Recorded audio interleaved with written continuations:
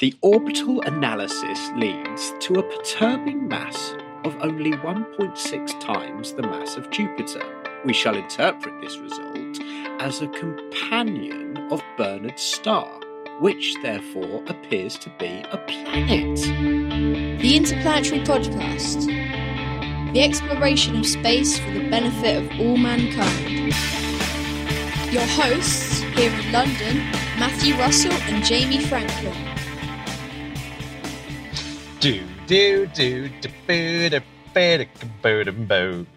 Oh yeah, baby camp. Yeah, Wow. Pete. Matt, yeah. Peter Van de Kamp, 1963. Have that. Peter Van der Kamp. Yeah, I know. We'll get on to. Do you want to talk about it now, or do you want to talk about him later? I'm really excited. So can we talk about it now? We can talk about him now. Let's do it. So Well, yeah, first off, Matt, can you just give us the outline of what was in the news recently? well, there was a new paper by Ribas Anglada Escude et al. Called "A Super Earth Planet Candidate Orbiting at the Snowline of Bernard's Star." Now, this is Published this 2.3 week in times Nature. the mass of Earth, is it? Yes, it is 3.2 Oh, Earth masses. okay. Did you go with 2.3? Oh, no, I think you're right. But, Matt, one thing I do know is it's very cold. It is. It's very cold. Why is it cold, Jamie? Oh, I actually don't know. Hit me. Because it's orbiting a red dwarf. Oh, that'll be why. Yeah. It's quite cold.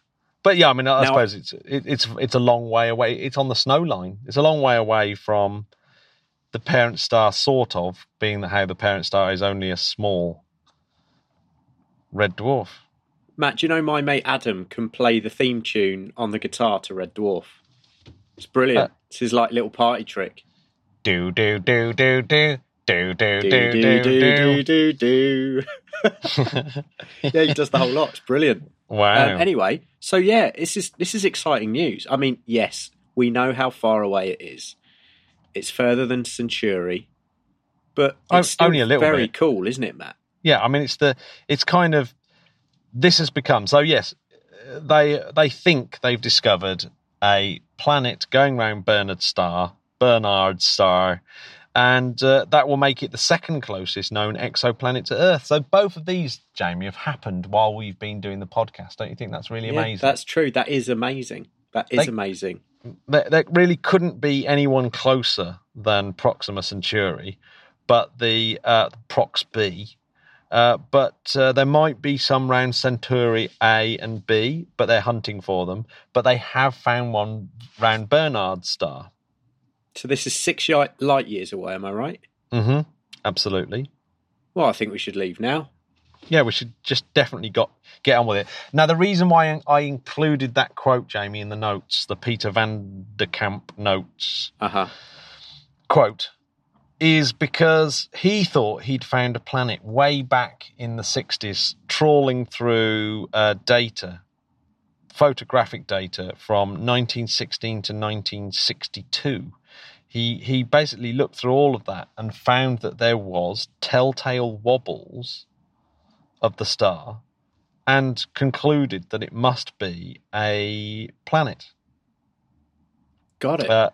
But, however, he said it was a 1.6 Jupiter mass planet in a 4.4 AU orbit, which isn't right. However, it turned out that the reason why he was picking up a planet was some errors in it was basically his equipment was just a little bit error prone and a little bit not as good as it should have been. So he kind of falsely declared a planet around Bernard's star. However, the excitement from that exoplanet discovery that wasn't a discovery really did spur on quite a lot of things, like, for example, the British Interplanetary Society's famous Daedalus project. Correct. Which was to get to Bernard's star in less than 50 years. So, which sounds like it'd be easy, right? It's the fourth nearest star. Get there in 50 years, but no, you do have to absolutely tank it in 12% of the speed of light. And I've never heard someone say that, Matt. Tank it. I'm going to use it from now on. Absolutely tank it. And the tanks have said Daedalus spacecraft, a nuclear pulse engine spacecraft, would be made full of helium-3 that you'd mined from Jupiter, that kind of craziness. Oh, yeah, of course. So huge undertaking. Yeah, that's no mean feat. And it would fly straight by. So it would be going 12% the speed of light as it whizzed by Bernard's star. But it would certainly give us our first glimpse of another world. So it's not actually in the bag, by the way, this one. No. And if you think about it, it's not really surprising it's not in the bag, because I mean, this is just ridiculous when you think about it. The Doppler shift, the method that was used, is basically measuring how the star's getting pulled and pushed by a planet that's nearby, and that pull and push basically moves the star by a kind of walking pace. Oh. So the change in colour caused by, say, you running at me, your change of colour in terms of your Doppler shift is detectable by these telescopes from 35,000 billion miles away. Huh? Or 500,000 times further away than the sun. So, damn. Yeah, so like literally the star is moving walking pace back and forth, and we can detect that movement. But it's a monumental effort. This is 771 measurements using 7 different instruments. So lots of space telescopes and ground telescopes. Sure. And 18 years of data. And just basically a monumental effort to get this first hint at this planet. Not 100% confirmed, but it's looking very, very likely. Matt, could you imagine all of this effort, and then it got there, and then it just didn't work? The data didn't get back. Be heartbreaking, wouldn't it?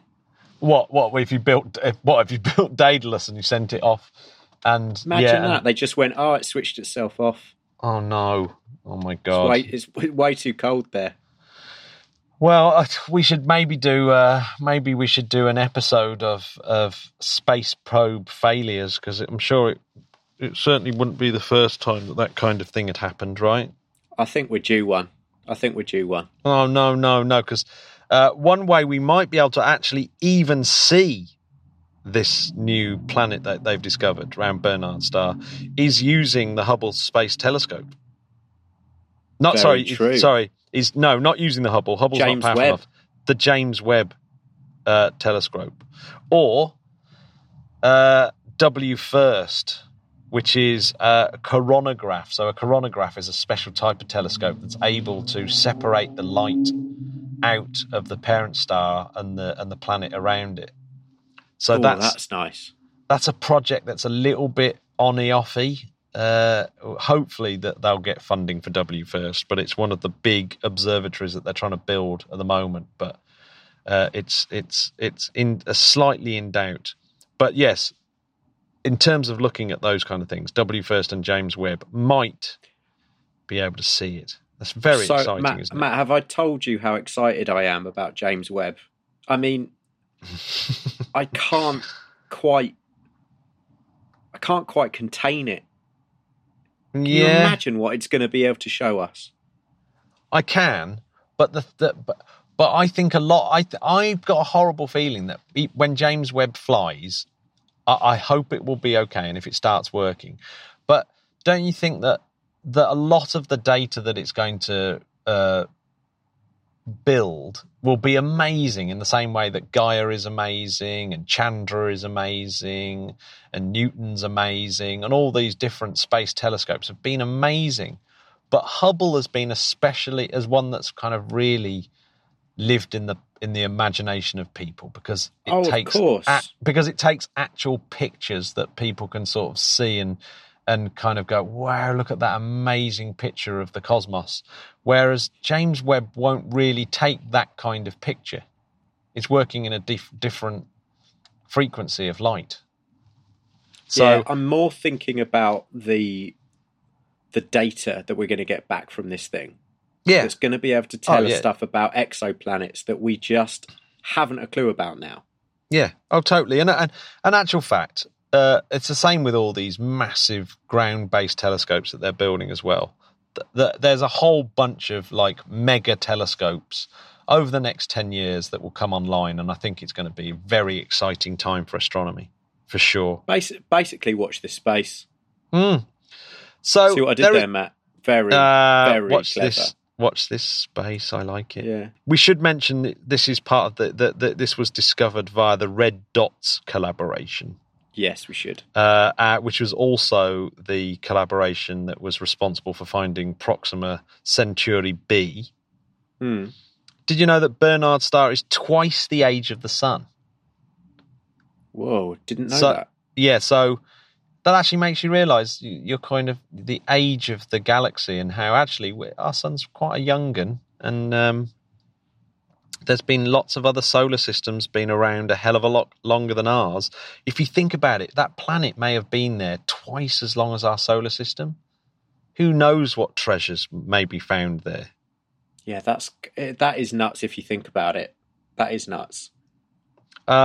It's really, Bernard's star, by the way, is so faint you can't really see it with the naked eye. And it was really only discovered by Bernard himself, the person who it's named after, because he was like a pioneer of astrophotography. Yes. Well, I think we should have a drink this weekend. Yeah. Raise a glass to him. Yes, absolutely.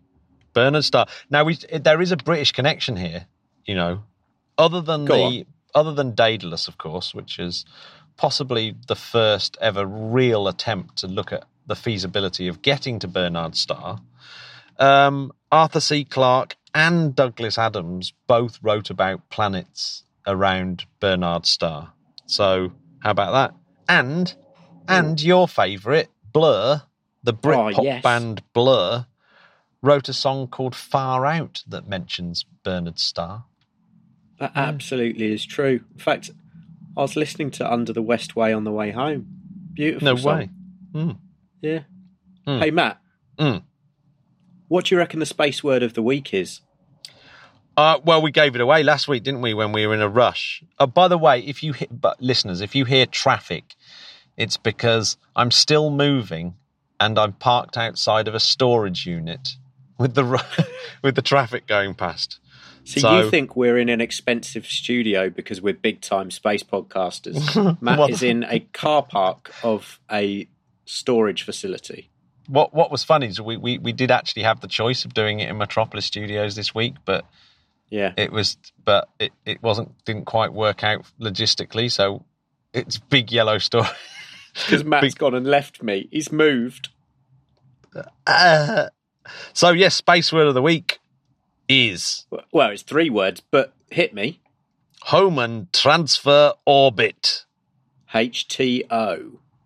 I thought it's worth talking about this because obviously you need these to get around the solar system. Or do you? I'm going to get onto one of my...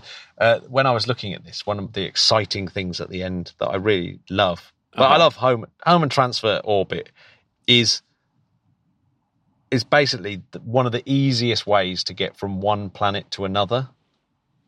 So if you want to go from Earth to the Moon or Earth to Mars, you have this elliptical orbit that's just basically a transfer between 2 circular orbits that are in the same plane, just like the planets are, right?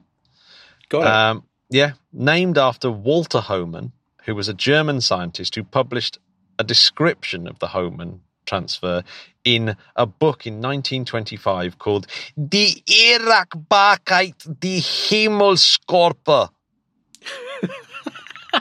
I can already feel the complaints coming in. Der Himmelskorper. Matt, you might have to wipe your windscreen down. Yeah, I reckon that you're so good at German, though, that you can translate that, can't you, Jamie? Well, it basically means the attainability of celestial bodies. Wow. Roughly translated. Roughly translated, yes. Yeah. So yeah, he was sort of basically you can get to Mars and the other places by using this, basically the lowest possible amount of energy traveling between two objects. It makes sense, doesn't it, Matt? Financially. Yeah. Yes. And of course, it kind of invents the word launch window, because you have to go at a certain time when the planets are in a certain alignment to be able to use it, to be able to use the Hohmann transfer. So you've got to imagine that your spacecraft is sitting on the launch pad and it's already in orbit around the sun when it's on the launch pad. Yeah, because it's on planet Earth. So it's already doing one elliptical orbit. And that actually means that that the launch window for Earth to Mars, for example, has to occur once every 24, 25 months or so, which is why if you miss your 2018 window, you've got to wait until 2020. So there we go. So everything going to Mars now, we have to wait until 2020. I was going to say, this is why everything going to Mars or coming back from Mars is not a quick thing, because we have to wait for the planets to align, don't we? Yeah, we have to wait for them to be in the exact kind of positions. And not only that, it also determines how quickly you can kind of do it as well. So the Hohmann transfer for Earth to Mars is 9 months-ish. Yeah. So basically you fly up and you're in orbit around the sun, and then you do one really high thrust engine impulse, the shorter the better, and that takes you into this elliptical orbit, and then to get out of the elliptical orbit into the circular orbit of Mars, you need this extra thrust again to get back into the orbit of Mars. And basically, when you look at it just looks like you've set off and Mars comes round and you just meet it just at the right time. So it's all very, very kind of balletic when you look at how it's done. It is absolutely amazing, isn't it? It is really cool. You can kind of speed up the time a little bit by using low thrust engines like ion engines, which is like things like the Vasimir engines. But it actually takes slightly more energy to actually do them. So it requires more delta V.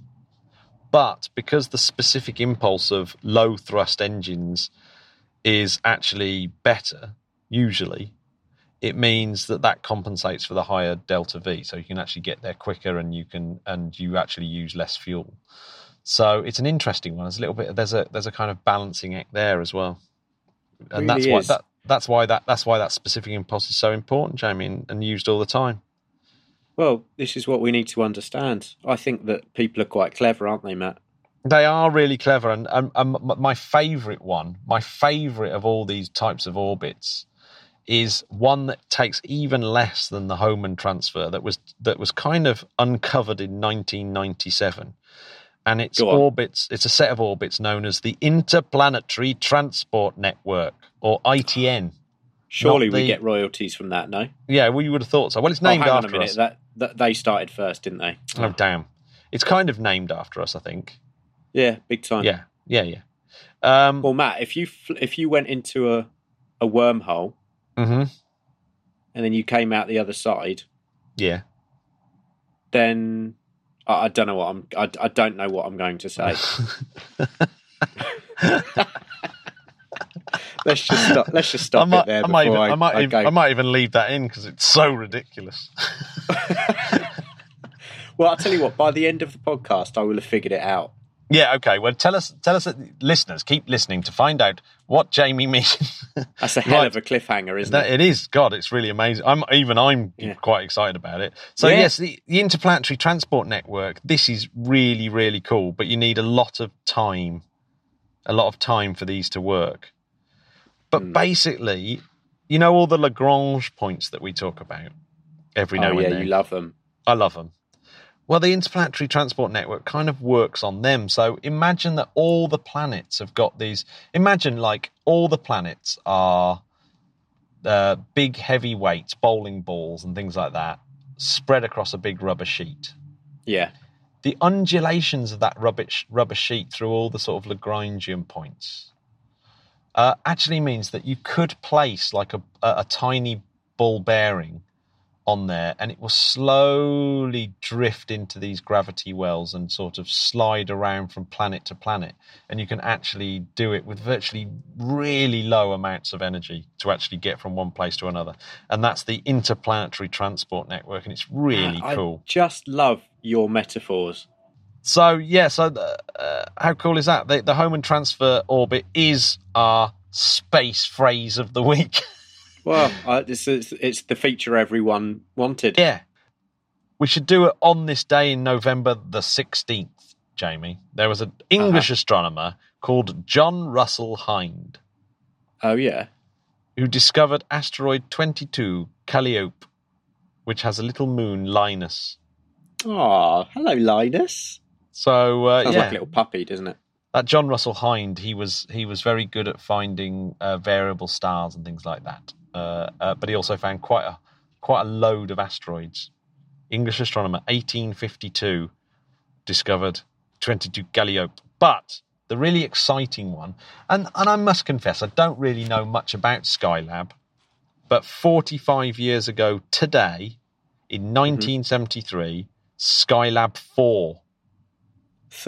Third manned mission. Yeah. The third manned mission, that's correct. I'm always confused by this, and it turns out that there was some kind of miscommunication, which meant that the emblems for Skylabs 2, 3, and 4 look like Skylab 1, Skylab 2, and Skylab 3. Okay. So sometimes Skylab 4 is known as Skylab 3. Yeah, it's not the best system. No, I mean, it's like totally ridiculous. I mean, how could they have cocked it up? It just seems ridiculous. Yeah. But who was around that board meeting? Oh, no, it's crazy. But there's some cool things that happened on Skylab 4 that are worth talking about. Go on. First of all, it was a Saturn 1B rocket, 1973, blasting off. Oh, yeah. The astronauts, Carr, Gibson, and Pogue. So that's a strong lineup. That's a strong lineup, isn't it? Well, they were the largest all-rookie crew, so never been to space before, launched by NASA, and they were the last ones that were launched as a complete rookie crew until STS-2 of Engel and Truly, who, by the way, STS-2, the second shuttle flight, was the first time in mankind's history that a manned spacecraft had been into space twice. Really? Yeah. There you go. Whoa. I mean, obvious. It's almost obvious when you think about it, but it definitely... You forget how ace the space shuttle was in terms of, like, how ace it was. Well, it's just ridiculous. But back to our rookie crew from 1973 on Skylab 4. So they managed to do four EVAs between them, but two of them doing 3 and Pogue only doing 2. Now, Alan Bean, bless him, and Jack Loosma and Owen Garriott being the father of Brit astronaut Garriott. Yes. Yeah, who we talked about the other day on the podcast. That's right. They had been Skylab 3, or Skylab 2, if you looked at the emblem. and they'd left behind, hilariously, they'd set up the space suits, or the flight suits inside Skylab, as like mannequin dummies. So the very first thing, I must admit, I actually would get a little bit disturbed by that. So the very first thing they see when they sort of open up the airlock are 3 astronauts standing in the... when they're not expecting them. It's like, whoa, what's this? Yeah. But then they all got told off by Alan Shepard, America's First Man in Space. Yeah. He told them off because they hadn't told flight surgeons that Pogue was suffering from space sickness, and they kind of found out by listening to recordings. I was like, "What the hell are you doing?" So they all got told off. Oh, it's not what you want, is it? No, and then they almost had a mutiny because they just couldn't keep up with the kind of workload that the previous astronauts had done. They were finding it really, really hard. Everything was in the wrong place, and they were really very, very close to mutiny. Apparently. Bloody hell. Yeah, so they had Sounds to have like some the film, Matt, Event Horizon. Although that's probably a little bit worse. I was thinking more Mutiny on the Bounty. Oh yeah, cross between that. Blatcha! Is that your Anthony Hopkins impression? It was. It wasn't very good. It's pretty good. Where was he from again? Wales. Which, if I did my Indian accent, it would sound like it would sound the same. Sound like Anthony Hopkins. Down in the valleys. Was that Indian? Sorry to our Welsh listeners. But I can see Wales from my house, by the way. Just thought I'd let you know. Yeah, I really can. So they had a little radio conference. Everyone calmed down. They came up with a new schedule for them. And basically, they by the end of the mission, they'd completed more work than was originally planned. So it obviously worked. And so all those important lessons were taken off and have been used in manned space flight work schedules ever since. Well, that proves a point, doesn't it? Yeah. That just because something goes wrong, the only failure is the failure to learn from a failure. Yes. That's why, yes. Finally, someone said it. Yeah. Matt, do you know what I heard today? Someone said, the only silly question is the one you don't ask.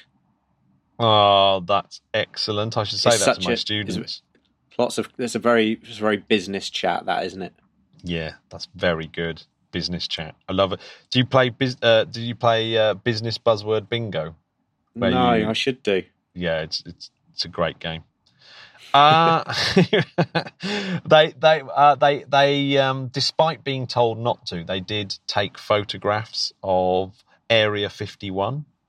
Uh-huh. There was a bit of controversy about that, but did they see any aliens? Well, the pictures were published with all the other Skylab images, and no one ever noticed. So they remained unnoticed for years and years and years. So there you go. There's nothing at Area 51 apart from like experimental aircraft. Yeah, exactly. So guess how far they went in Skylab 4 mission, on the Skylab 4 mission? I don't know. I'm going to say it's far. It is far. I'll give you a clue. They went 1,214 times around the Earth. How many miles do you think that clocked up? Oh, Matt, don't give me that. Come on. I just don't know. Hit me. Well, it's just pi r squared multiplied by 1,214, where r is 250 kilometers plus the radius of the Earth. So it's obviously 34.5 million miles. Well, I should have just known. Yes, 34.5 million miles they travelled. That's pretty cool, isn't it? Would you travel that far for me, Matt, if I needed you to? Yes, of course I would. Like if I'd forgotten my microphone, and I was like, Matt, can you bring it to Venus, please? You said Venus, right? Oh dear. It's so silly, but it's still fun, isn't it? It is very funny. Get this.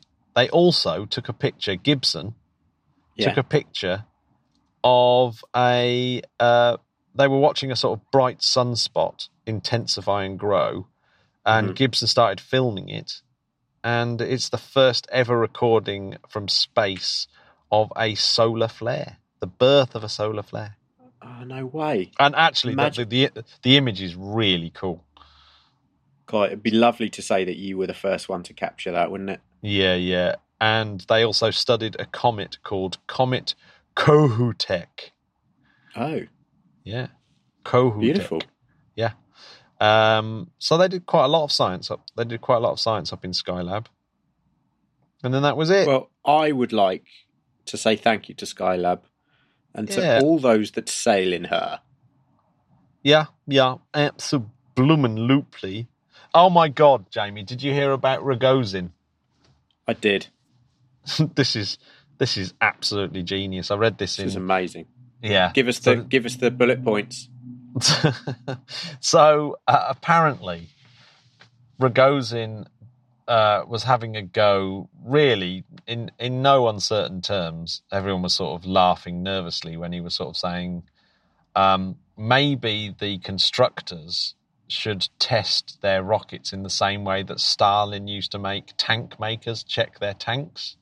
Yeah. So Stalin used to go round the factories and he would pick up a machine gun, get the people who made the tanks to sit in the tank while he fired machine guns at it.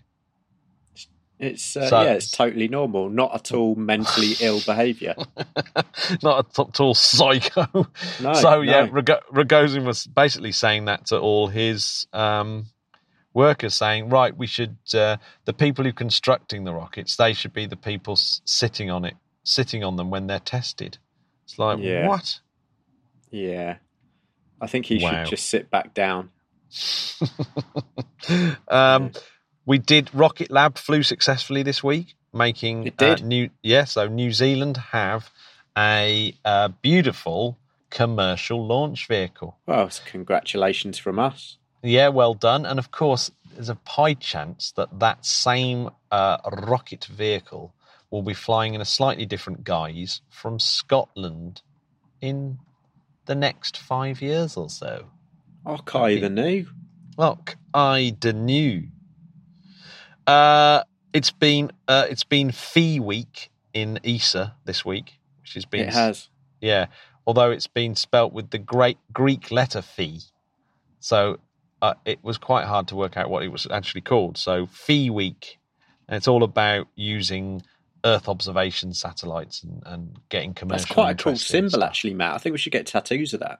I have. I've already got it tattooed across my eyes. It's not at all outrageous. So did you hear about the meteorite impact? No.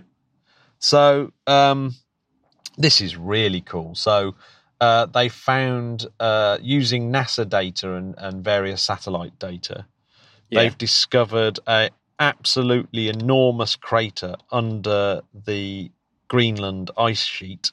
Oh, wow. How big's the crater? It's 19 miles in diameter and 1,000 feet deep. Oh, that's big. Yeah, so that's a very, very big impact. I don't think they know quite how big that is yet, because they can't work out what angle it came in at and what speed and all those things, because they've obviously haven't got that data yet. In terms of they haven't been able to analyse the crater up close enough. But yeah, Did it kill any dinosaurs, Matt? Well, no, they think it's a bit early. It's a bit early to tell, but they think it definitely caused one of these 1,000-year-long cool periods. So yeah, it's not cool for the dinosaurs. Well, I don't know when it was. I think it's much more recent than that. It's this is in human times. They think it might have been responsible for wiping out a certain group of humans and wiping out the woolly mammoths. Bloody hell! We're talking below 200,000 years anyway. Oh no, I think it's something like 12,000 years ago or something. Wow. Yeah, and it's one of the 25 largest impact craters on Earth. Matt, I said it like discovered. Christopher Walken then. Wow. I need to work on that. You do need to work on it. Hey, Matt, do you know what? I read a tweet. That... I read a tweet today that said someone made up what they thought a dinosaur sounds like. And it's like, Of course, it's true. I mean, all the movies you hear that roar, that's just someone's interpretation of what they think it sounds like. Yeah. I quite enjoyed that. There are some, I mean, it's quite likely that most dinosaurs didn't make a noise. There are those dinosaurs that have the kind of trumpet nose thing going on, and they're fairly certain they know the noise that they make because you can work it out kind of using. Is it like smooth acoustic jazz? Yeah, they kind of made a smooth jazz sound. Yeah, absolutely. More Coltrane than what's his face? Okay, Miles Davis. You're thinking who's the other trumpet player I know? And not only that, in a really similar kind of news article, I got kind of confused between the crater and this one. Is that ESA had a gravity mapping satellite called GOCE, GOCE, and lots and lots of data people have been pouring through, and they finally kind of pieced together what they think is the remnants of lost continents hidden under the ice sheets of Antarctica this time. Wow. Yeah. So that's awesome. Yeah. So that's from Germany's Kiel University. So I need to see that in pictures.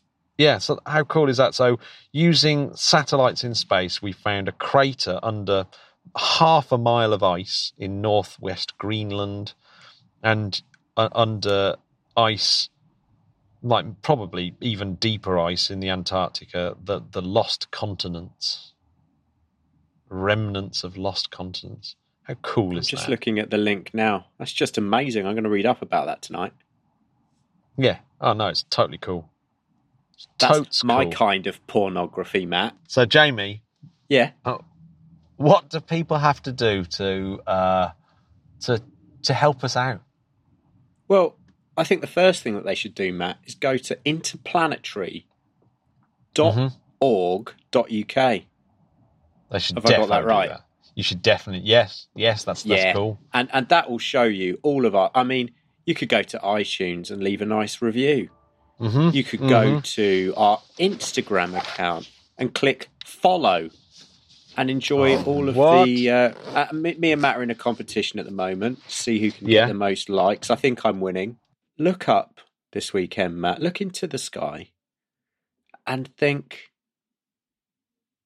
about the super Earth spinning around Bernard's star. Only 35,000 billion miles away. And Matt, if anyone's got a question about it, how can they get in touch with us? They can go via the website. They can go via Patreon. They can. Have we got a Twitter account? We got a Twitter account. Do you know what?